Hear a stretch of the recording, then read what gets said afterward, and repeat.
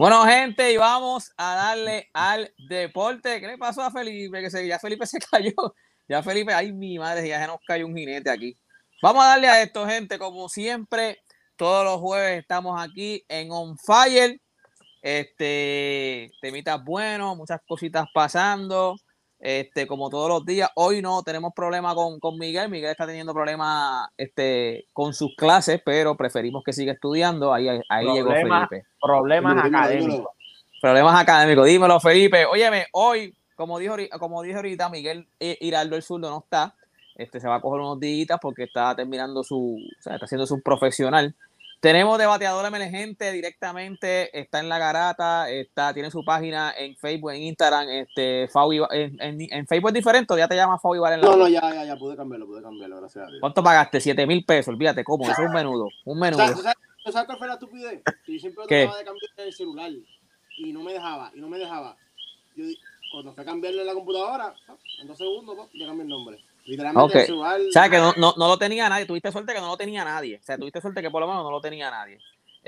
Pues ya usted sabe, en Instagram y en Facebook, Fau Felipe, de la página Fau y Vale. Felipe, ¿todo bien? Todo bien. Gracias a ti por estar aquí.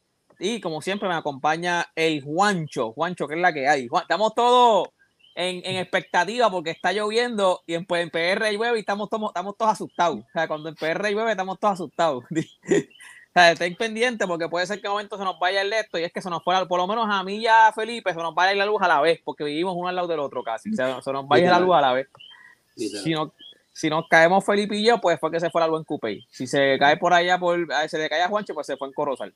Bueno, gente, vamos a darle a esto. Gracias a todos los que se están conectando ahí. Recuerden compartir el video. Recuerden darle like al video. Recuerden compartir el video. Eso es una de las cosas que más nos ayuda. Llegamos a más gente. Así que nada, lo puede compartir en Facebook, lo puede compartir en YouTube, lo puede compartir en todo su chat de WhatsApp. Vamos a darle a esto, gente. Ahora que yo tengo a mi pana Felipe de la página Fau y Vale, tú te especializas, tú lo más que sigues son los prospectos boricuas o los prospectos de high school. Yo creo que tú lo sigues desde intermedia por ahí, ¿verdad? Desde intermedia ya tú estás.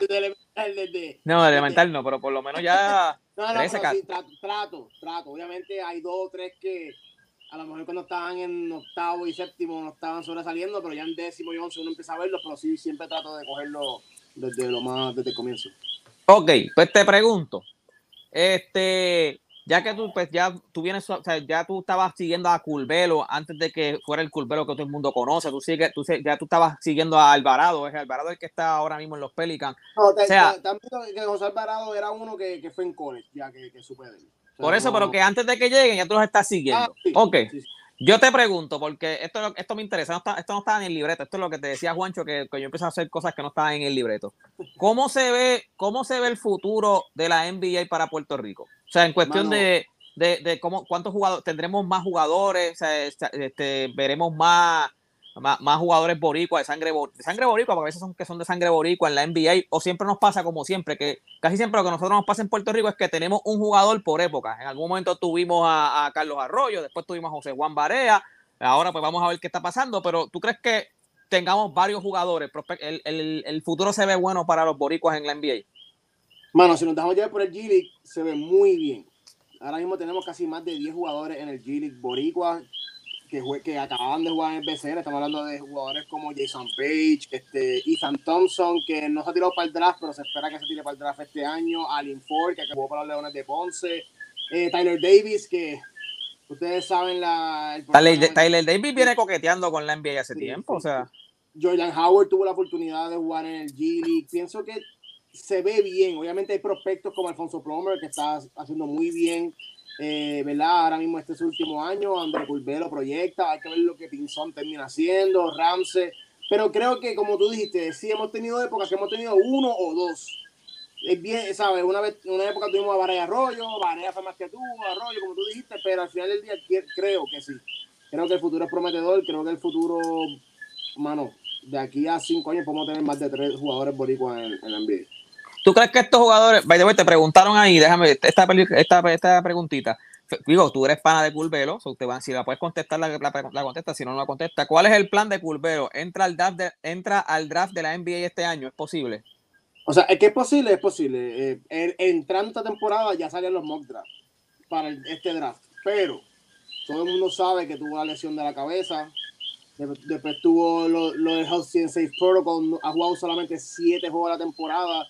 Creo que obviamente si de ahora en adelante, o sea, si lo que queda de la temporada, el Big Ten Championship y March Madness, él sobresale y vuelve a ser el clubero que todo el mundo conoce, lo veo entrando al draft ¿verdad? Y no volviendo para su tercer año, pero hay que ver, como dije, solamente jugó 7 juegos, a lo mejor esta temporada no estaría mal que repitiera un año más y después entraría al draft. ¿En qué posición más o menos estaba él en los mock drafts? Mano, estaba literalmente, había mock draft que lo ponía en el segundo pick de la segunda ronda, tercer eso es como 34, 35, eso, algo así. Lo que son en el mock draft, los que están en segunda ronda, son jugadores que los equipos saben lo que dan, pero no se atreven a darle chavos asegurados. Porque los que están drafteados a segundo round no tienen chavos asegurados. Porque los equipos los quieren, pero no saben si le quieren asegurar el dinero. Y había mock draft que ponían a Curbelo primera ronda, pero acabándose. O sea, pick 30, pick 29, pick 28, por ahí. Ok. Y así que vamos. Y les digo, sin duda alguna, y no solo para Curbelo, también para Plomer, para Trent Fraser, obviamente Kofi, que no es boricua, pero está allí. Hay muchos scouts en las prácticas de Illinois. Yo entiendo que el stock de Plomer con la ausencia de Curbelo ha aumentado. O sea, cuando tú miras todos los juegos que están 6, 7 triples, tuvieron una victoria grande ayer también contra Wisconsin, en la misma conferencia, obviamente, que yo entiendo que si ellos les va bien como equipo, hay muchos que se van a ver beneficiados, además de Ander Curbelo. O sea, si Curbelo está saludable, se va a beneficiar, igual que, como tú dices, como Kofi se va a beneficiar, como Fraser se va a beneficiar, y yo creo que más que se está beneficiando este año de estar en Illinois y de jugar en el equipo de Illinois, y el mismo equipo se ha beneficiado también de tener a Alfonso Plomer. No, Alfonso Plomer, para mí, si lo ponemos en balanza, puede ser el mejor transfer ahora mismo en toda la nación. O sea, por el impacto en Illinois. Saludos a todos los que están conectando. José Gabriel Ruiz, Cristian Vélez, está en el chat conmigo. Está Luis Tito Alicea, está Kenneth. Kenneth dice, hola, me gustaría participar en el programa hablando mal de LeBron. Kenneth, no vas a estar. O sea, no vas a estar en el programa, pero podemos hablar mal de Curry, Kenneth, si tú quieres. Darwin Mercedes, John Rodríguez, Ángel Toledo, saludos a todos los que están conectándose. Recuerden compartir el video. Ok, te voy a hacer otra pregunta. Curry está despertando. Bueno, está jugando en la, ya está empezando. Tú sabes. Ve acá, tú escuchaste, les pregunto a ti, a Juancho y a Felipe.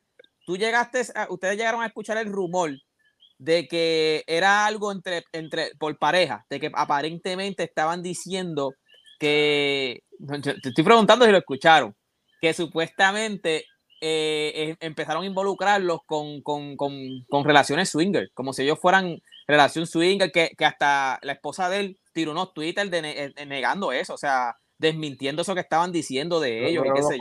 Fue por unos comentarios que ella se tiró, que ella dice que lo sacaron de proporción y pues tuvo un tiempo por ahí corriendo. Eso fue, ¿te acuerdas? Como cuando hace 1, 2 o 3 años atrás, que ella dijo también que a ella le gusta que como que todo el mundo me vea cuando entra a cancha, que ella se tiró unos comentarios así, como que esos comentarios le rebotaron. Yo me acuerdo que también se tiró un comentario de que, cuando estoy yo y Curry, como que todas las nenas se vuelven locas con Curry, pero como que ningún hombre se vuelve loca conmigo, como que ¿qué está pasando? Como que... pero entonces fue algo que sacaron, fue algo que ella dijo que sacaron de proporción. O sea, sí, lo de porque ella tuvo que negarlo, ella fue a la red a negarlo. Pero fue algo que corrió de que ambos estaban como Will Smith y Jada Pinkett. Y Jada Pinkett, que tenían una relación abierta. Supuestamente, eso eran los rumores, que había una relación abierta y es por unos comentarios que ella había hecho, pero ella dijo que lo sacaron de proporción, etcétera. Ok, porque entonces yo me acuerdo que empezaron a decir como que a lo mejor eso estaba influenciando en el mal desempeño que tenía Curry, porque tenía problemas en la mente psicológico, pues porque estaba teniendo problemas con la pareja, pero nada, eso se los digo para que... Ok, te pregunto algo para entonces pasar al tema de NBA, Felipe. Y a lo mejor, esto es una duda mía. Si lo sabes, me lo puedes... Digo, yo creo que tengo que sé la contestación, pero a lo mejor tú me dices otra cosa y yo digo, coño, pues hace sentido. ¿Por qué los jugadores? Porque en Europa, los jugadores en Europa cobran bien. Estamos hablando de millones. O sea, los jugadores en Europa le pueden pagar, tienen contratos, hay contratos millonarios en la NBA. ¿Por qué la mayoría de los jugadores, o sea, aunque están en Europa cobrando un buen dinero, ellos dicen, no, yo quiero ir a NBA, yo quiero jugar en la NBA? La exposición. Es solamente la exposición. O sea, un campazo, estoy seguro que a lo mejor pudo haber estado quedándose en Europa, en Real Madrid, muchos años más y le iba súper bien, no era necesario para mí. pero el mercado de la NBA es enorme, mano, y a lo mejor tú firmas por menos dinero en la NBA, pero el mercado se abre tanto a tu imagen que te puede ganar mucho dinero en auspicio y te caen muchas cosas que a lo mejor en Europa pues solamente cuentas con el salario del equipo y ya. En la NBA tú sabes que estos jugadores los explotan hasta el máximo nivel en cuestión de imagen, y anuncios y... que haya esos coquilles, papá, estamos en Puerto Rico, eso es parte del ambiente, para que ustedes sepan. Dinero también. Esto es parte del ambiente de los coquilles, para que el que está allá afuera viviendo y nos está escuchando, o sea, se sienta como que está aquí en PR. Esto es una máquina que tenemos en el background. Sí, no, eso es como una fuente, que hay una fuente que traen como unos ruiditos, una fuente. ¿Sabes qué te voy a decir, Juancho? No es el dinero, también es el dinero, o sea, por más que ya en Europa paguen, acá la paga de acá siempre va a ser mejor, obviamente los auspicios acá siempre van a ser mejor. Acuérdate que cuando tú juegas, por ejemplo, tú juegas en la Liga de España no es como acá en la NBA, muchos de estos equipos españoles, los dueños, no hay un dueño como tal, sino que son muchos dueños, por así decirlo, es una organización completa. Por ejemplo, el Barcelona no tiene un dueño, el Barcelona tiene múltiples dueños, que viene siendo, ¿verdad?, fanáticos, que compran acciones, igual que Real Madrid, ellos tienen el presidente. Tú lo que conoces de estos equipos son el presidente, y obviamente pues el dinero no siempre va a ser el mismo, porque el enfoque de sí, la Liga de España es de las mejores porque es la más dinero que inyecta, pero el enfoque de ellos tampoco es en esos equipos per se, porque por ejemplo el Real Madrid, el Barcelona tienen otros intereses, tienen el baloncesto, pero cuando tú ves un jugador, si no me equivoco, el contrato más grande que han dado los últimos años fue a Mirotic para que volviera otra vez, a Nikola Mirotic para que volviera al Barcelona otra vez, y no se comparaba con el contrato que tenía en la NBA acá. Pero para allá, eso fue un agente libre, como si cuando LeBron firmó en Miami, así fue como cuando Mirotic viró para España otra vez, y el dinero no se comparaba nunca. También tiene que ver mucho con la exposición. La verdad es que yo pienso yo pienso también que es que como que estos jugadores deben también a veces, oye, pero si tú te estás ganando buen dinero en Europa y hay jugadores, yo te voy a dar un ejemplo, saludos a Jorge Santiago, mi tío Acción, está por ahí, a Piquete, el corrido de Piquete que está por ahí también. Oye, me tiraron una última hora, LeBron James volverá contra los Warriors el sábado. Aparentemente ya está confirmado que LeBron James juega el sábado cuando los Lakers juegan contra Golden State. Ok, lo que pasa es que te voy a dar un ejemplo de un jugador que yo estuvo en la NBA y yo creo que jugó en Europa. O sea, y era un jugador que por más que, o sea, pegaba en el estilo europeo, y a lo mejor tú quieres llegar al NBA, pero en Europa tú te estás ganando buen dinero y tú vas a lucir mejor en Europa porque tu estilo es europeo. Dani Santiago. O sea, Dani Santiago era un jugador que en Europa jugaba bien. Cuando él jugaba representando a Puerto Rico, él lucía bien. Era o sea, como centro era uno de los mejores centros que nosotros teníamos, porque era un jugador que tiraba la yompa larga, metía el tiro libre, defendía bien en la pintura, no era muy atlético. So, ahora mismo, entonces tú lo veías que él quería seguir tratando de entrar al NBA, Mire, tu juego es europeo y tú te estás ganando buen dinero en Europa. Tú vas a lucir mucho mejor en Europa que en la NBA. Coño, por orgullo. Deporte, como cuando a ti te llaman y te dicen, mira, hay una oportunidad que puede ser que firmes NBA. Mano, es que cualquier jugador, ese es el sueño de uno quiere jugar en Big League, uno quiere jugar en... Es que yo pienso que es por dinero. Y voy a 2 temporadas en la NBA, exposición, la gente te conoce, cogiste tu chavito y vuelves por Europa. Pero, mano, jugaste en NBA, ¿sabes? Cuando, por ejemplo, cuando tú miras el equipo de España y miras los nombres que hay, ¿de qué nombres tú te acuerdas? De los que viste en NBA, Rudy Fernández. Cuando tú ves a esos jugadores, tú te acuerdas y te dices, mira, ese jugador yo me acuerdo porque yo creo que estaba en Denver, no, yo creo que ese estaba en Memphis. Esos son los que tú te acuerdas, tú no te acuerdas de los demás. Por ejemplo, Garú ahora, que está con Houston. Ese es un nombre que de aquí a 3 o 4 años tú vas a ver y vas a decir, ese chamaquito yo como que lo vi una vez en la NBA. Eso es lo que tú te acuerdas, la exposición, la marca de NBA, la marca como tal, global. Es demasiado apelante para un jugador, por más bueno que tú seas, te pueden dar el equipo. A Facundo Campazzo lo tenía todo en Europa y vino a coger un rol de backup en la NBA. ¿Por qué? La exposición, como dice Felipe, la marca del NBA es demasiado grande para tú decirle, no, yo no voy para allá. Hay jugadores que lo han hecho en Europa, pero tú también tienes que mirar qué jugadores son esos. Por ejemplo, si estás en España, tú lo tienes todo en España, pues a veces se te hace un poco difícil venir para acá. Y contigo con ese muchos que han brincado el charco. Facundo Campazzo es de acá, obviamente, este es argentino. Pero cuando tuvo esa llamada del NBA, después de viejo, porque fue después de viejo, Teodosic cuando tuvo la llamada también, viejo también. ¿Qué dijo? No, esta es la oportunidad mía, por fin puedo llegar. O sea, estos jugadores cuando ven la oportunidad, no importa si tienen 34, 35 años y pueden tener el club en las manos de ellos, a ellos no les importa NBA, la marca es demasiado grande, demasiado pelada. Y muchos de ellos cuando estaban jovencitos, matando en Europa, muchos de ellos se tiraron en los comentarios, no necesito NBA. Siempre se ponen bien a la defensiva de que no, NBA no. Y como dijo Juancho, todos terminan. Es que no es panú, es que es fuerte. O sea, que sería más solamente sería por la exposición, porque el dinero en Europa te pagan buen dinero. O sea, no es que tú estás muerto. Y en China te dan buen dinero. Vamos a suponer que te dan un buen contrato en Zenit, en Rusia. Tú estás ahí en Rusia, en Zenit. A ti te llaman y te dicen, mira, que los Lakers te quieren. Tú sabes, vas a estar en Los Ángeles con LeBron James. Mano, uno dice, mira, Rusia. Pero es que a veces, yo entiendo esa parte. Yo más o menos mi pensar era eso mismo. Era, pues, que te vean. Pero hay veces que, mano, tú mismo dices, Dani Santiago, por decir un ejemplo, que es el nombre que me viene a la mente. Dani Santiago no hacía la NBA porque no es atlético. Su cuerpo no es para hacer la NBA. O sea, es blanco, o sea, pero blanco. O sea su cuerpo no es para hacer la NBA. Su estilo de juego no es NBA. Entonces, yo voy para la NBA, voy a tener exposición. Seguramente te van a pagar casi lo mismo que estás ganando en Europa. Y no te van a dar ni minutos. Voy para la NBA, la exposición en donde, en el banco, infeliz, porque tú lo que te vas a exponer es en el banco. Sí, pero mucha gente dice, fue NBA. Papi, aunque no haya jugado, te dicen, tacho, nosotros tuvimos a Dani Santiago en NBA, aunque haya jugado 5 o 6 minutos por juego y haya jugado 30 de los 82 juegos, la gente te va a decir, NBA. Un saludito a Dani, métanse en las redes de Dani. Se pasa poniendo las fotos de Fini, las fotos de No.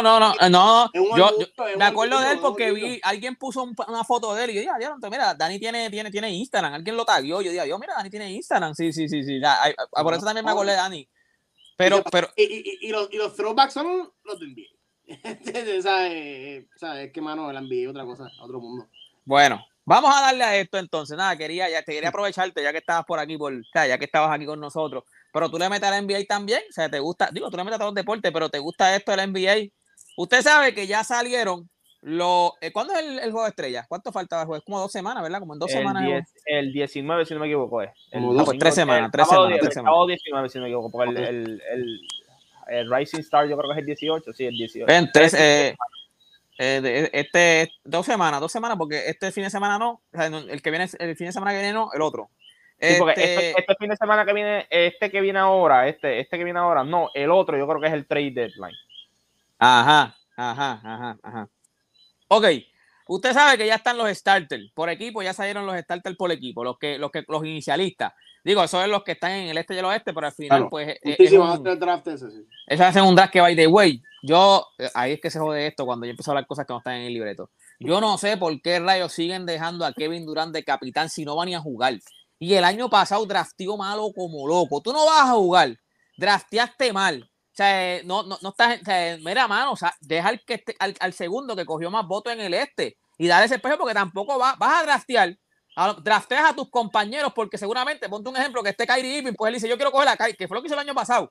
Kyrie Irving, pues ahora no hay ninguno de su equipo, que tenemos suerte con eso. Pero me acuerdo que el año pasado Kyrie Irving, después James Harden, ¿me entiendes? Y coge a los tipos que son panas. Pues no vas a estar en el equipo, no queremos a tus panas, queremos al mejor equipo. Porque aunque el año pasado fue un buen juego, todo el mundo dijo, diablo, papi, cogió malísimo. O sea, si tú no vas a estar, salte. O sea, mira, yo no voy a capitanear, yo no voy a estar en el juego, no voy a jugar porque tú sabes que no vas a jugar. Pues deja el segundo que más votos tenga y el show se ve mejor, porque entonces cuando esté LeBron, que es el capitán del oeste, con el capitán del oeste, ponte que haya sido Gianni, pues mira, mano, o sea, ellos dos pueden decir, yo escojo a este, voy a jugar porque tú vas a jugar, tú te amoldas a lo que tú vas a estar porque tú vas a jugar. ¿Entiendes? Pero ya tenemos a los starters, ya tenemos a los iniciadores. Por el oeste, Stephen Curry, Ja Morant, Andrew Wiggins, la bestia, Andrew Wiggins y Nikola Jokic.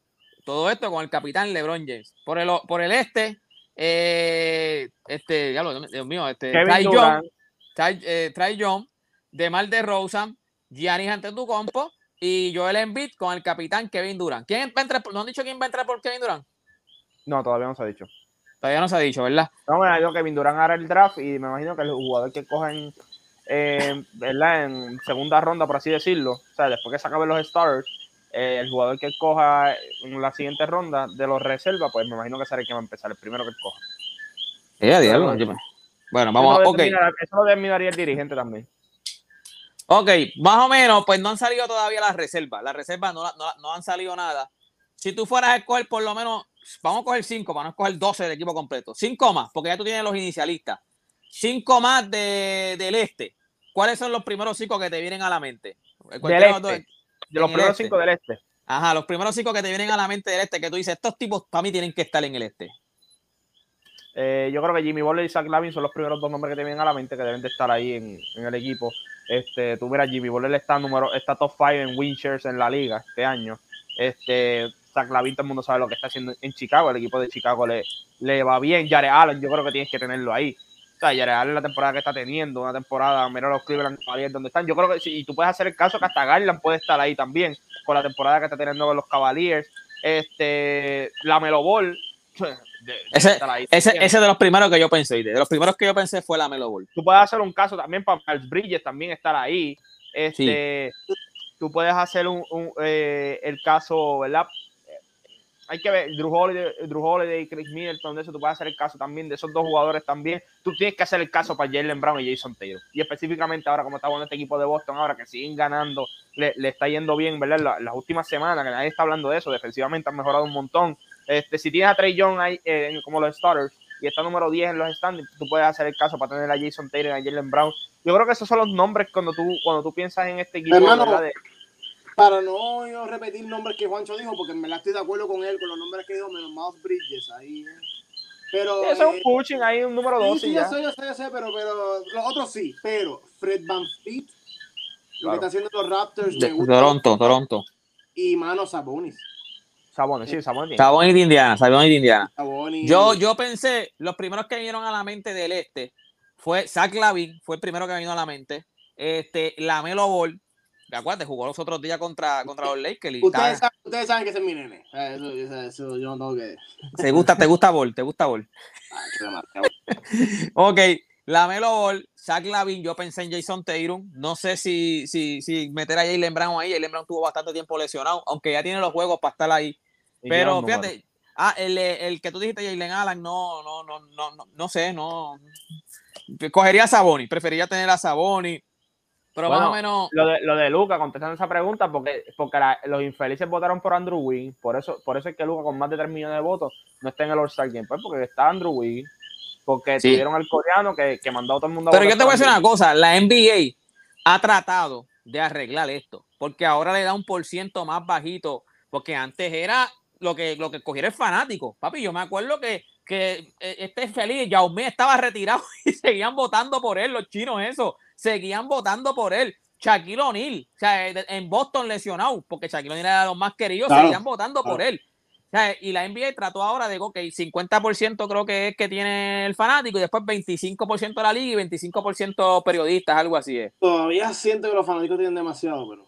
Sí, yo también, porque para que no pase esto que está pasando con lo que pasa es que la gente dice, dale, pero le quieres quitar, es que cuando vamos a alabar a un jugador de NBA, si vamos a alabarle los All-Stars, o sea, si eso es un número importante en la discusión, hermano, se lo tienen que ganar, pero si esto se convierte en un concurso de fanatismo, de quiénes son los jugadores más famosos de la NBA en vez de mejor, pues hermano, pues entonces ya decir que yo soy un 7 All-Star, no vale, porque eres famoso, no porque eres bueno.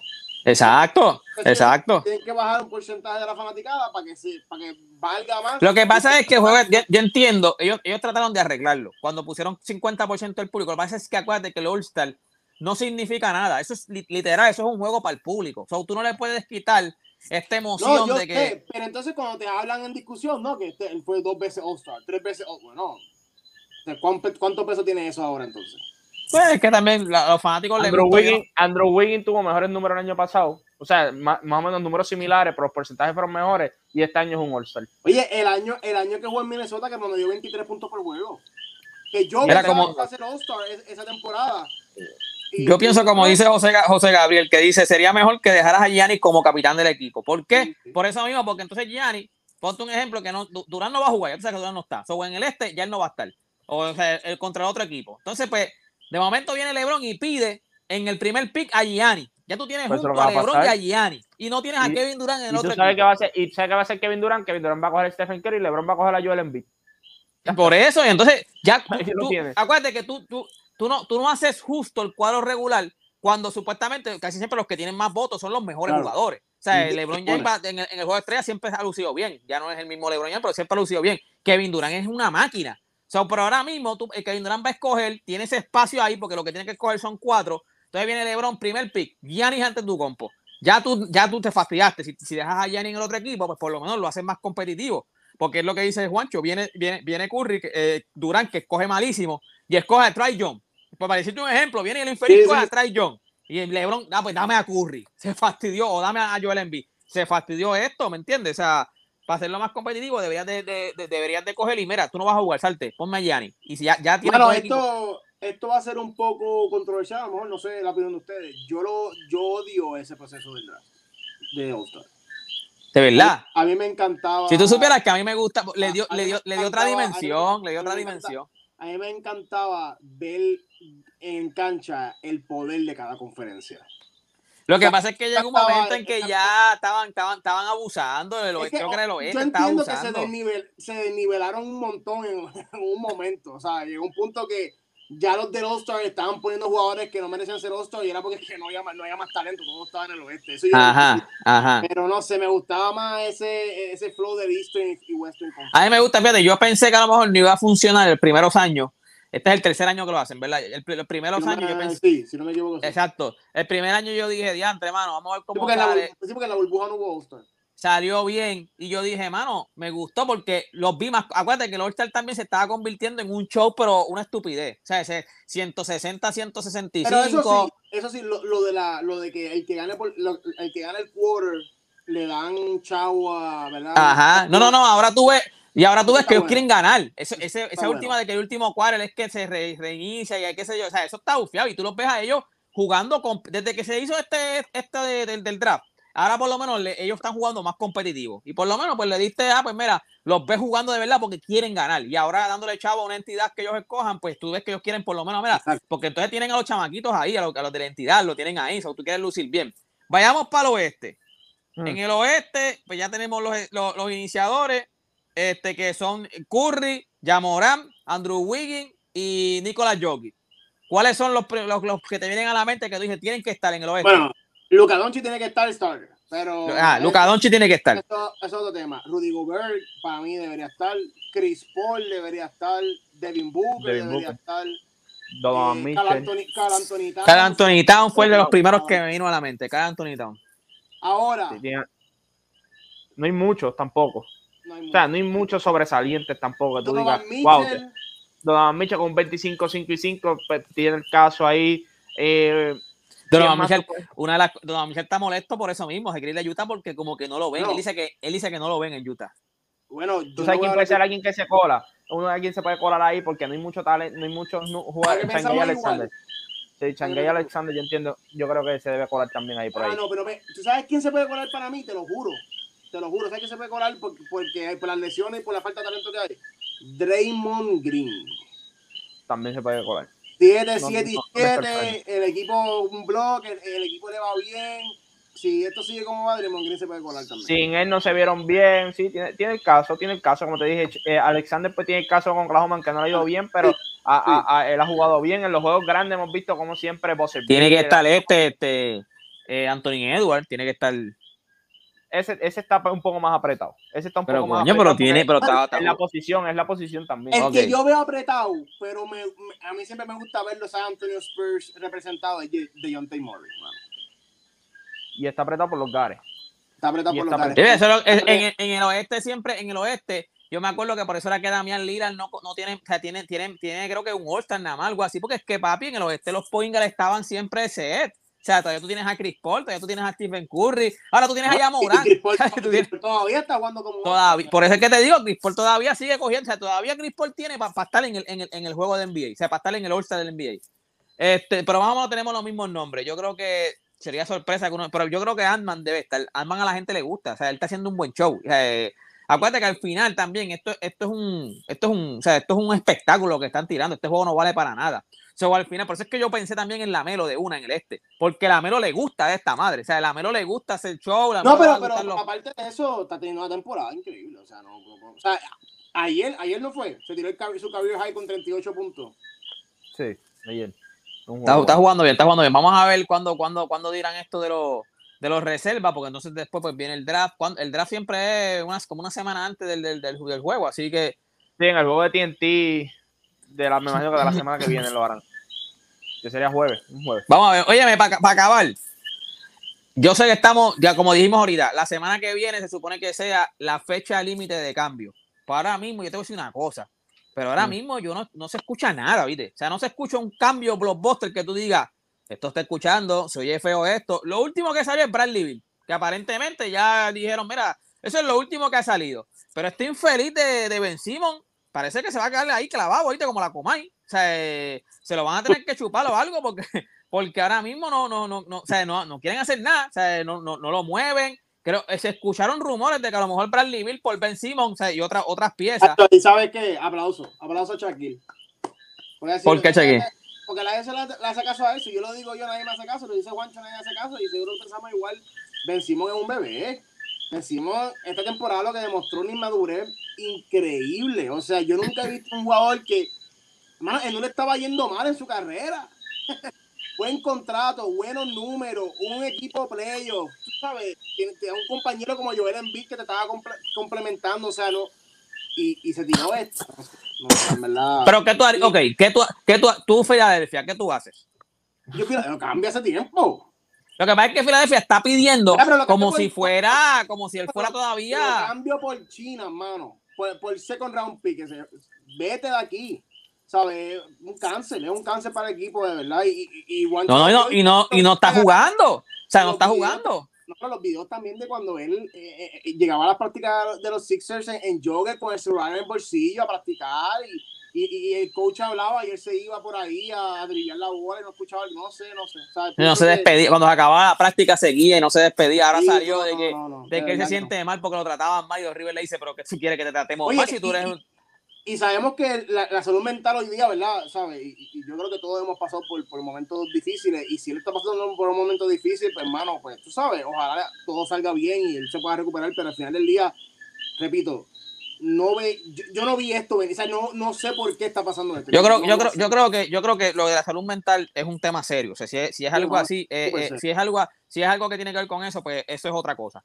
Pero ahora mismo eso no es, en ningún momento eso es lo que nos ha dado a entender. Siempre nos ha dado a entender que es por caprichos de él, que es una perreta de él, que él no quiere jugar en Filadelfia, él se sentía mal, dice que lo desprestigiaron, que esto, pues ahora no es nada que sea psicológico. Para mí, este es mi pensar. Él no quiere jugar en Filadelfia.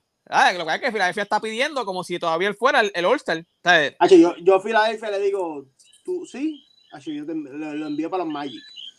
Cojo a dos o tres buenos y le digo, ahora qué hasta ahí Orlando ahí, ¿qué vas a hacer ahí? Sí, no te creas que en algún momento se habla hasta por Sacramento. Sacramento ahora mismo, o sea, te mandan para Sacramento para allá. Bueno, hay que ver. Óyeme, que antes de que se acabe la fecha de cambio, que es la semana que viene, ¿qué equipo, le pregunto a ustedes, qué equipo ustedes dicen, este equipo necesita un cambio urgente?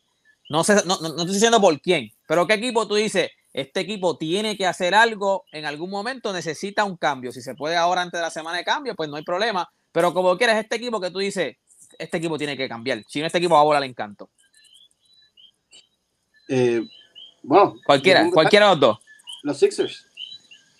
Filadelfia. Pero todo el mundo dice, pero acabamos de hablar de Simon. Ok, pero vamos a suponer que no se va a dar el cambio. Necesitan un point guard. Necesitan un point guard de elite. Ahora mismo están terceros, tienen oportunidad de luchar. Y creo que, aunque sea por Simon que tienen que salir, pero tienen que traer un buen point guard para Joel Embiid. Y ahí ese equipo explota. Juancho, ¿cuál es tu equipo? Phoenix. Los Phoenix. ¡Ia! Claro, pero tú crees que Phoenix necesita, o sea, tú crees que Phoenix. Pero un cambio para la banca o un cambio para No. Tú tienes que ir a un cambio donde tú le digas a todos del oeste, dejen de estar hablando de que si Anthony Davis y LeBron saludables, con el cambio que nosotros vamos a hacer, nosotros vamos a decir, nosotros somos el mejor equipo en el oeste, porque ahora mismo no hay ningún equipo favorito en el oeste, ellos están primero, no son una amenaza para ninguno de los equipos que está ahí, porque cuando miran, la gente dice, no, los Lakers saludables, o cuando miran, no, si se cruzan con Golden State, o si se cruzan con Dallas, o si se cruzan con Denver, con el que sea, no tienen una amenaza, sí, pueden ganar la serie. Tú necesitas un jugador que cuando tú lo inyectes ahí, los equipos en el oeste hagan, hablo, ese equipo de Phoenix. Pero cuando yo pienso que necesita un cambio, yo pienso que ellos mismos dicen, diablo, mano, o sea, este equipo se va, o sea, se me va a ir primero. Pero yo creo que Phoenix, aunque Phoenix, para mí me da la sensación de que ellos están contentos con lo que ellos tienen. Aunque no ganen, ellos están contentos con lo que ellos tienen. tú fuiste a una final el año pasado, tú estás primero en el oeste, todo el mundo entiende que tú eres el mejor equipo en el oeste, pero a la misma vez nadie lo entiende porque cuando te miran no eres una amenaza y tú tienes que decir, ven acá, yo tengo la oportunidad de ir a 2 finales consecutivas. Un equipo de Phoenix, no estamos hablando de los Lakers, no estamos hablando de Miami, no estamos hablando de cómo es de... Pero los Lakers el año pasado no era el equipo que no teníamos en las finales. O sea, los Lakers el año pasado no era el equipo que teníamos en las finales. Nadie tenía los Lakers, perdón, los Lakers. Pero lo que digo es que nadie tenía a Phoenix en la final. Pues claro, entonces llegaste a la final, entonces, ¿qué pasó en la final? Tú te quedaste corto de jugadores de impacto, es la realidad. Chris Paul fue expuesto en la final específicamente. ¿Y qué pasó con Devin Booker? Bueno, Devin Booker no lo puede hacer solo. DeAndre Ayton es un buen jugador, pero no es ese jugador que te vas a decir, toma el balón y consígueme 2 puntos. Tú necesitas un jugador que tú le des la bola y que pueda crear para los demás y que pueda crear para él mismo. Por eso yo digo, hay dos equipos que deben ir detrás de este jugador, de Sabonis, Phoenix y Utah. Phoenix, si lo consigue él, es un jugador que tú le puedes dar el balón, puedes jugar el high pick and roll arriba, porque pasa muy bien el balón, mete el triple, mete la bola de diferentes ángulos en la cancha. Otro jugador que cuando tú lo coges, tú dices, ok, yo soy Phoenix, y ahora mismo yo soy James Jones, el gerente general, by the way, que jugó muchos años en Miami. Y me siento y digo, ok, este equipo tiene la oportunidad de ir 2 veces consecutivas a la final, algo que nadie esperaba hace 3 años atrás. Yo tengo que hacer algo para que cada vez que llegue a la final no me barran, porque el objetivo de una franquicia no es llegar a la final. Sí, está chévere llegar, pero tú quieres ganar. Pero entonces, y si tú te resbalas este año otra vez, fue porque hiciste movimientos malos, porque ya tú sabes lo que carece este equipo. Lo viste en la final el año pasado y que carecían. Sí, Chris Paul tiene 36 años, 37 años ya casi. Tú no puedes depender de Chris Paul todas las noches. No puede tirar para la izquierda, eso todo el mundo lo sabe. No puede driblar para ese lado de allá. Siempre es derecha, derecha, derecha, derecha. Entonces, ¿qué tú debes hacer? Bueno, tú debes conseguirle otro jugador que pueda crear también, porque Devin Booker sí puede crear, pero crea más para él. Yo entiendo que Sabonis es un jugador que juega en la pintura, un jugador que le puede crear, un jugador que va a complementar muy bien con DeAndre Ayton y no van a chocar en nada, porque Sabonis juega más fuera de la pintura. Y eso es un cambio que cuando tú lo haces, tú dices, wow, este equipo de Phoenix es un equipo que va real, un equipo que quiere ganar esta conferencia. Pero ahora mismo, si tú te quedas con los brazos cruzados, que yo tengo el mejor récord de la liga, ¿cuántas veces Phoenix hace 10 años, 15 años atrás estuvo en esta posición con Steve Nash y nunca hicieron ese cambio que los puso por encima de los demás? Nunca lo hicieron. Los Lakers se movieron a hacer cambios, consiguieron a Pau Gasol, consiguieron a todo el mundo, porque no es solamente tú sentirte satisfecho con llegar a una final de conferencia, a una final, cuando tú eres un equipo como Phoenix, que tú no sabes cuándo tú vas a volver a estar en esta posición, porque este año estás aquí, pero no sabes mañana. Tú tienes que arriesgarte, tú tienes que hacer todo lo posible por llegar. ¿Qué hizo Milwaukee? Milwaukee dijo, yo quiero retener a Giannis, pero para retener a Giannis, ¿qué tengo que hacer? Bueno, di 3 primeras rondas, pero Jrue Holiday. Pero sí, dicen que Phoenix va tras Eric Gordon. Ese no es el hombre. Si van tras alguien, ese no es el hombre. Tú necesitas un jugador de impacto. Ese no es el hombre. Te puede ayudar Eric Gordon no me defiende ni a mí en la... Mira quién está ahí, pero ¿quién te invitó a ti aquí? ¿Quién te invitó a ti aquí? Baja el volumen de la clase, que estás se ve la clase aquí, infeliz. Papi, me fui de break ahora. Deme respeto, papi. Ese es Zulo, ahí está Felipe de la página. El zurdo estudioso. Felipe, un placer. Estamos hablando de los cambios y yo sé cuál es. Alguien dijo el tuyo. Cuando y lo iba a leer ahora, alguien en el chat dijeron Ángel Toledo fue. Sí, Ángel Toledo dice, Dallas necesita un cambio. ¿Cuál es el tuyo, Miguel? Pues mira, Dallas, yo pienso que no podemos seguir contando con las lesiones de Porzingis y lo que pasó con Tim Hardaway Jr., que el año pasado era la segunda voz de Dallas, este año se ha desaparecido. Hemos visto que defensivamente este equipo cambió, es un equipo... Ahora me están llamando. No, tiene la señal mala, ¿qué pasó? Está lloviendo, vaya. Están llamando de seguro. Ahora no los escucho. Cago en todo. Le entró una llamada. Salte. Ya, llegué. No lo dejes entrar. Ya, llegué. Me escuchó. Estoy hasta la... No, que me dieron break ahora hasta las 8.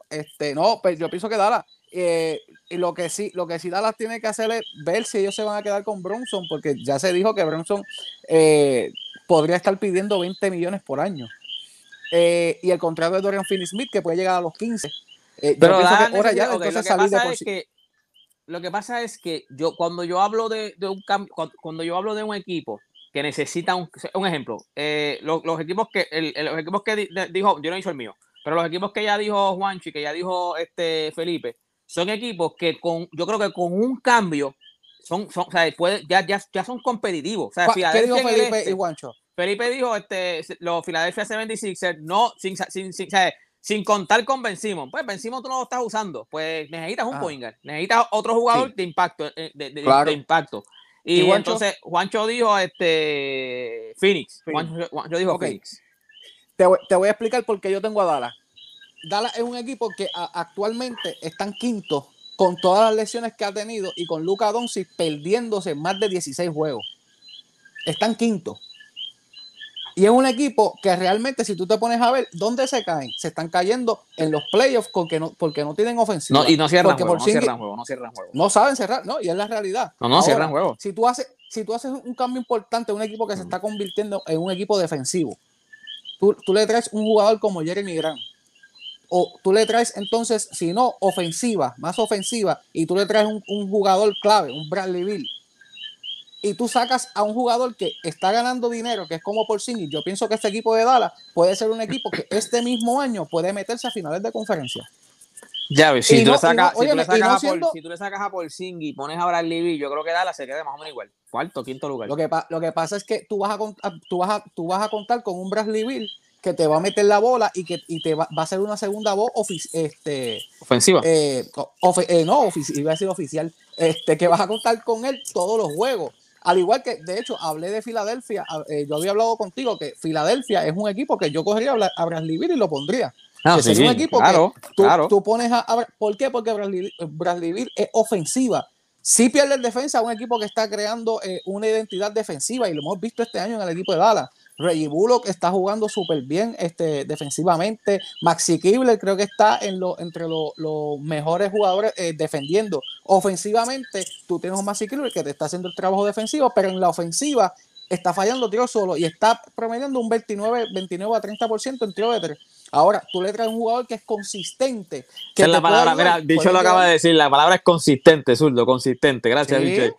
Gracias, Bicho. ¿Sabes qué yo haría, Miguel? ¿Sabes qué yo haría? Bradley Beal está chévere, te va a salir bien caro, va a ser bien difícil conseguirlo. La camiseta del Juventus. Sí, está bien, tranquilo.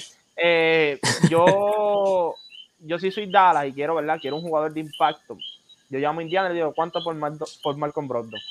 Lo pongo a jugar al lado de Luka. Defensivamente es elite, y Felipe lo sabe, cuando estaba en Virginia, Defensive Player of the Year, en la conferencia más difícil de college. En la liga siempre ha sido sólido y mete el balón y mete el triple, no necesita todo el tiempo el balón, él hace mucha asistencia, poco turnover, puedes hacer un triángulo entre Jalen Brunson, Luka Doncic y Malcolm Brogdon, y el equipo nunca se te va a ver frágil en el lado ofensivo, porque ese es el problema de ellos. Cuando Luka se sienta, tienes a Jalen Brunson, pero está solo. Tú puedes jugar con Jalen Brunson y Michael Brogdon a la misma vez, porque primero que nada, que los dos son muy buenos defensivos. Pues, obviamente, Michael Brogdon es elite defensivamente, pero pueden correrte a la ofensiva y así tú puedes arriesgarte a no tener un Porzingis si lo tienes que dar un cambio y no te vas a ver afectado, porque tienes dos jugadores que son sumamente eficientes, en Brunson y Michael Brogdon. Y obviamente tienes un Luka Doncic. ¿Qué más? Yo te puedo hacer el argumento que tú puedes cerrar un juego con esos tres en cancha. ¿Por qué? Sí. Porque obviamente Luka puede jugarte la 3 en crunch time, porque este equipo defensivamente, el sistema que juegan no se va a ver tan expuesto como otros años, que era más hombre a hombre a la defensa. Ahora bien, ¿qué te va a costar Malcolm Brogdon? Bueno, yo no sé qué te va a costar Malcolm Brogdon. Eso es lo que pasa también, que tú tienes que pensar lo que tú vas a dar. Por eso es que yo te digo, tú estás diciendo, Dallas va a salir de... ¿Tienes Porzingis o Dorian Finney-Smith? Es que por eso es que... No, pero yo creo que Brogdon con 2 primeras rondas tú lo consigues. Pero eso es que te digo, pero si tú sabes de Porzingis, para mí ese equipo se queda cuarto, quinto. Por eso es que yo digo, para mí... Es que tú no sabes de esto. No, tú sí sabes que vas a dar hace 10 años. No, pero es que... Para mí... A mí lo que me impresiona de los Sixers es que ellos están terceros en el este, y yo les pregunto a ustedes, ¿quién es el starting point guard de los Sixers? Maxi, que está Ben Simmons todavía, Ben Simmons. Está haciendo un excelente trabajo. Que no es un point guard. Es correcto. O sea, sí. no por eso te digo, para mí es que hace más sentido jugadores que... Ajá. Bueno, tú puedes decir Malcolm Brogdon también puede ir a Filadelfia. O sea, perdóname, Juancho, ya entiendo, perdóname. Ahí va, amiga. Ya entiendo. Es que está Felipe y ahora está Deporte de Mamón. Eso es todo. Es eso. No, porque es que mi equipo no es Filadelfia y yo se la estoy dando a Juancho. Juancho cogió un equipo que para mí tú haces un cambio y yo creo que ese equipo... ¿Cuál fue Juancho? Fini, va a seguir preguntando al equipo de Juancho. No, yo le dije, papi, estoy en la clase metido. No, tú coges a Sabonis. Damian Lillard para los Sixers y hablamos. Duro. Óyeme, pero yo te digo una cosa, Bradley Beal sería buena. Pero los Sixers lo que necesitan Ben es un Simmons point guard. ayudaría mucho a Washington porque va a volver a ser una superestrella de Washington. Vamos a, yo le doy a Westbrook. Que no me dé nadie, que no me den a nadie, eso lo doy. Oye, pero tú lo dices de chiste, pero... Mira, los Lakers lo que pueden coger ahora mismo es a Liberdiel. Mira, yo creo que ahora mismo... Ese es 2 en 1, o ese jugador y cantante, papi. No, papi, y en Los Ángeles todos los días. En Los Ángeles sale en la próxima película Quentin Tarantino y todo. Mira, yo creo que el equipo que yo iba a decir, para acabar esto, el equipo que yo iba a decir, que yo creo que el equipo de Boston, para mí es Boston. El equipo de Boston lleva un par de años a un cambio de estar ya, de ser de los favoritos en el este. El equipo de Boston sin tener cambio ha sido de los favoritos en el este. Lo que toca decir. ¿Qué va a hacer? Boston, pero... ¿Qué jugador tú dices que va a hacer la diferencia en Boston? Bueno, ahora mismo lo que pasa es que se lesionó, pero cuando más caro, la temporada en esta temporada antes de lesionarse y la temporada anterior, Jaylen Brown estaba caro. Yo no creo que tú vayas a cambiar a Jaylen Brown porque cuando tú me das cómo está haciendo Boston, ya por fin encontraron cómo jugar con los dos y cómo los dos complementarse. Tú tendrías que conseguir una pieza, esa otra pieza. No, pero no hay problema.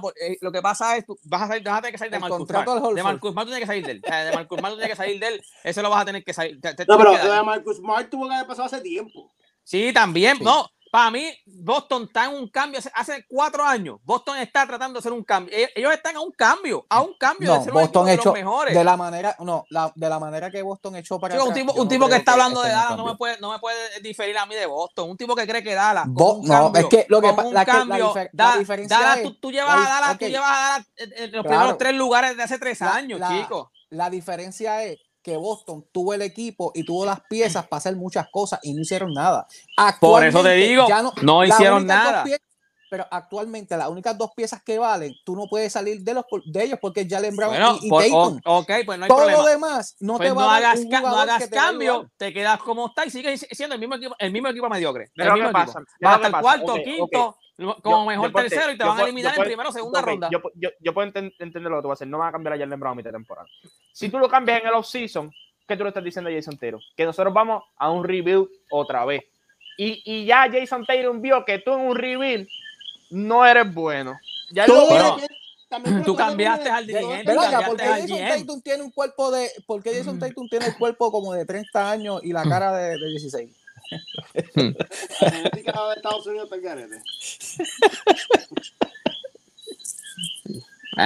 Bueno. Pero a lo que voy es que todo depende del trade de Jaylen Brown, pero a lo que voy es que para que los Celtics, o 2 cosas, o hagan un rebuilding alrededor de Tatum, o quieran luchar por un campeonato, van a tener que cambiar a uno de los dos. Obviamente, pues va a ser Jaylen Brown. Esos 2 contratos de max contract que van a grabar en free toda la vida. O sea, vas a poder firmar. Es que al final tú sabes que cuando tú les vayas a dar, cuando tú tengas que firmar a ellos 2, tú no vas a poder darle a ellos 2 los chavos. Y menos que casi juegan son casi similares los jugadores. Pues antes de que se te vaya. Vas a poder porque son drafteados y pues, hay unos bird rights y se pueden pasar del cap room. Pero cuando vayas a sacar el free agency para traerle los jugadores para complementarlos a ellos, te vas a tener que conformar con los veteranos de la vida. O sea, como hacía Miami, con los 3 contratos de LeBron, Wade y Bosh, empezaban a coger los veteranos de mínimo de veteranos. Eso es lo que van a terminar de hacer. Mira, que hay ese coquite el micrófono. Mira, a última hora, antes de irnos, papi, eso es ambientalizado para que la gente que nos está escuchando en Estados Unidos sientan que están en PR. Antes de irnos, rápido, ¿tú crees que hay algún cambio? ¿Tú crees que hay algún cambio grande antes de la fecha límite? ¿Tú crees que vaya a pasar un cambio grande? Yo pienso, como lo dije, Jeremy Grant y Sabonis van a ser cambiados. Y yo te digo una cosa. Jeremy Grant en Utah. O el mismo Sabonis. El mismo Sabonis va a bregar en Utah también. Va a hacer mucho daño. Sabonis para mí es la pieza más caliente dentro del deadline. Para mí, ¿Tú crees, Felipe, ¿tú crees que pasa algún gran cambio? O sea, ¿tú crees que al final se vaya a dar un gran cambio? Gran cambio, no cambiecitos que siempre se dan, un gran cambio. si ves lo de Sabonis como un gran cambio, pues sí va a haber un gran cambio. Sí. Sabonis cambia una franquicia. Sabonis Es más, Pero, yo pienso que Bradley Beal también puede ser cambiado. Guacho, ¿tú crees que haya un gran cambio antes de la fecha límite? O el día de la fecha límite. ¿Tú crees que haya un cambio que tú digas, anda para el carajo, se dio esto? Sí, Sabonis va a ser un jugador, como te dije, Phoenix debe ser un equipo que debe estar pendiente, Golden State debe ser un equipo que debe estar pendiente de otros jugadores también. Los equipos que están arriba en el este, o sea, en el este nada es seguro, gente, de que Milwaukee o Brooklyn, lo que sea, eso no es nada seguro. O sea, cuidado con los Bulls. Cuidado con los Bulls, que pueden hacer el un equipo buen de cambio Chicago, también. yo no creo que hagan un equipo grande. Miami puede que se tire un cambio de esos jugadores que tú no conoces y de momento en los playoffs es el que más minutos te está dando y en más jugadas importantes te está haciendo. Pero cuando tú miras a ver, un equipo como te dije, como Phoenix, nadie en el oeste está seguro. Eso sí que nadie está seguro. Si tú eres Phoenix, tú dices, yo soy el número 1, yo voy a hacer un cambio como que yo soy el favorito para ganar el campeonato de esta región. Sí, el oeste está wide open. Y tiene buenas piezas de errores que pueden cambiar por un jugador de impacto. Y picks de primera ronda que tú los puedes dar porque tú vas a un equipo que vas a estar ahí todo el año. Yo le dije a ellos, no te puede pasar lo mismo que te pasó cuando te dejas a Steve Nash y a Marisol de Mayo. Que Phoenix todos se queda... estamos compitiendo, pero nunca hacías el cambio para llegar a la final. Phoenix se queda con DeAndre Ayton. Phoenix se queda con DeAndre Ayton. Sí. Pero yo pienso, honestamente, si yo soy los Sixers, yo intento buscar el cambio de Ben Simmons por Bradley Beal. Yo pienso que Ben Simmons puede rehacer su carrera y volver a ser un All-Star en el equipo de Washington. ¿Y sabes qué? Si pasa ese cambio, ustedes no quieren a Dinwiddie, dámelo, mano. Dámelo, claro. Dámelo, y yo te doy otro jugador, claro que sí. Yo también creo que hasta el mismo, yo no creo que Fíjate, yo no creo que Philadelphia sea tan bruto de quedarse con yo estoy abogando a que coño, sí. O sea, pensando en que ellos no pueden ser tan brutos y al final quedarte con Ben Simmons. Yo creo que y Ben Simmons, aunque ya no vale lo que valía antes, pero van a tener que dar una pieza buena. El mismo Bradley Beal. Y lo más que da pena es que tú ves este equipo como está jugando y tú le añades un Ben Simmons y explotan. Ese es el problema. By the way, yo también le cambiaría a Chacho a deporte la gorra fea esa de los Lakers, le pondría una No, porque tú tienes una camisa de Juventus, tú te crees que está matando. Papi, tú te crees que está matando. De la Juve. Era nada, gente. Yo te voy a decir algo. Ustedes también confían en Filadelfia. Daron Morey yo no creo que va a cambiar a Ben Simmons, porque Daron Morey ahora mismo tienes una pelea con Ben Simmons de quién es el más poder que tiene. Y él va a decir, ¿cuánto está perdiendo? 18 millones ya perdió Ben Simmons, alrededor de 18 millones ya perdió Ben Simmons, lo que se ha reportado. Otro GM lo hubiese cambiado. Sí, pero por eso te digo, yo estoy apostando a que ese infeliz no sea tan bruto y se quede con él. Ben Simmons le hacía eso a un Pat Riley. Ya se va. O un Danny Ainge. O un Jerry West. Tú vienes en el BCN ahora mismo jugando, tuviera en el BCN. Honestamente. Sí, porque tampoco lo van a mandar agresivo. Lo mandan por equipo sotanero. No, depende. Santurce puede que lo coja porque Santurce ahora son los que están cute con los videitos, ¿me entiendes? Lo que pasa es que yo le voy a decir algo. Diablo, mira, está diablo, mira. Está dolido, diablo. No, que dolido, si nosotros somos el equipo campeón. Yo solo voy a decir, gente, que sea un poco original. Yo sé que LeBron es una inspiración para todo el mundo, pero vamos a tratar de quedó charrito, hacerlo más boricua, ¿me entiendes? A lo mejor Ramón Clemente allí en Piñones, tomándose una piña colada, comiendo esa capugia y haciendo el video diciendo, no, voy para Santurce ahora, quedaba más lindo que después lo que hicieron, no me gustó.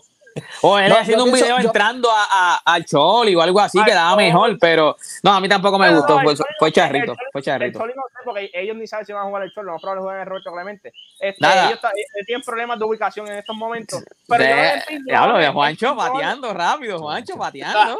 Abrí la pluma. Sí.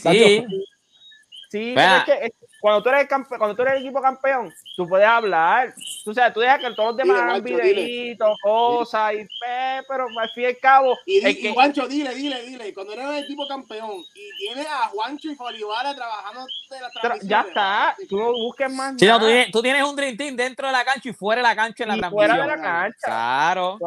Elite. No, elite. Óyeme, gracias. Créeme. Si en Arecibo me llaman para hacer un video como ese, yo digo, no, eso no se pasa. No, eso no, hecho en la vida.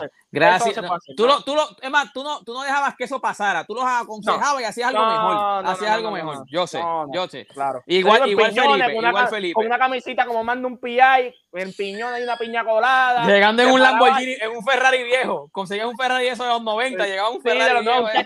Un deshincho y vas a firmar con Arecibo, tú llegas mínimo con Manuel. Un helicóptero, en helicóptero, aterrizando en la petaca, en el techo de la petaca, en el techo de la petaca. Me acuerdo mi primera experiencia, yo bajándome del carro y escuchando.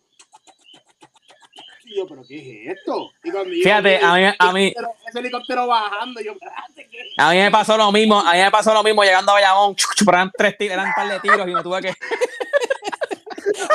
Era un tipo que te quería robar el carro. Eran un par de tiros, muchachos, y me monté otra vez en el carro. Me montó otra vez en el carro. Y lo que estaban eran chamboneando las pistolas. Gracias Felipe por estar aquí conmigo, por decir que sí. Le metiste, me gustó las primeras preguntas que te hice, que pudimos saber eso. O sea, por lo menos el futuro se ve bien en Puerto Rico, con los prospectos que hay en Puerto Rico. Seguramente podríamos tener 3 o 4 en una misma temporada. Y para acabarlo rápido, la fecha que se hizo el BCN este año es la fecha que debería ser. Porque esa fecha le dio la oportunidad a nuestros jugadores, primero, estar desde el principio a fin.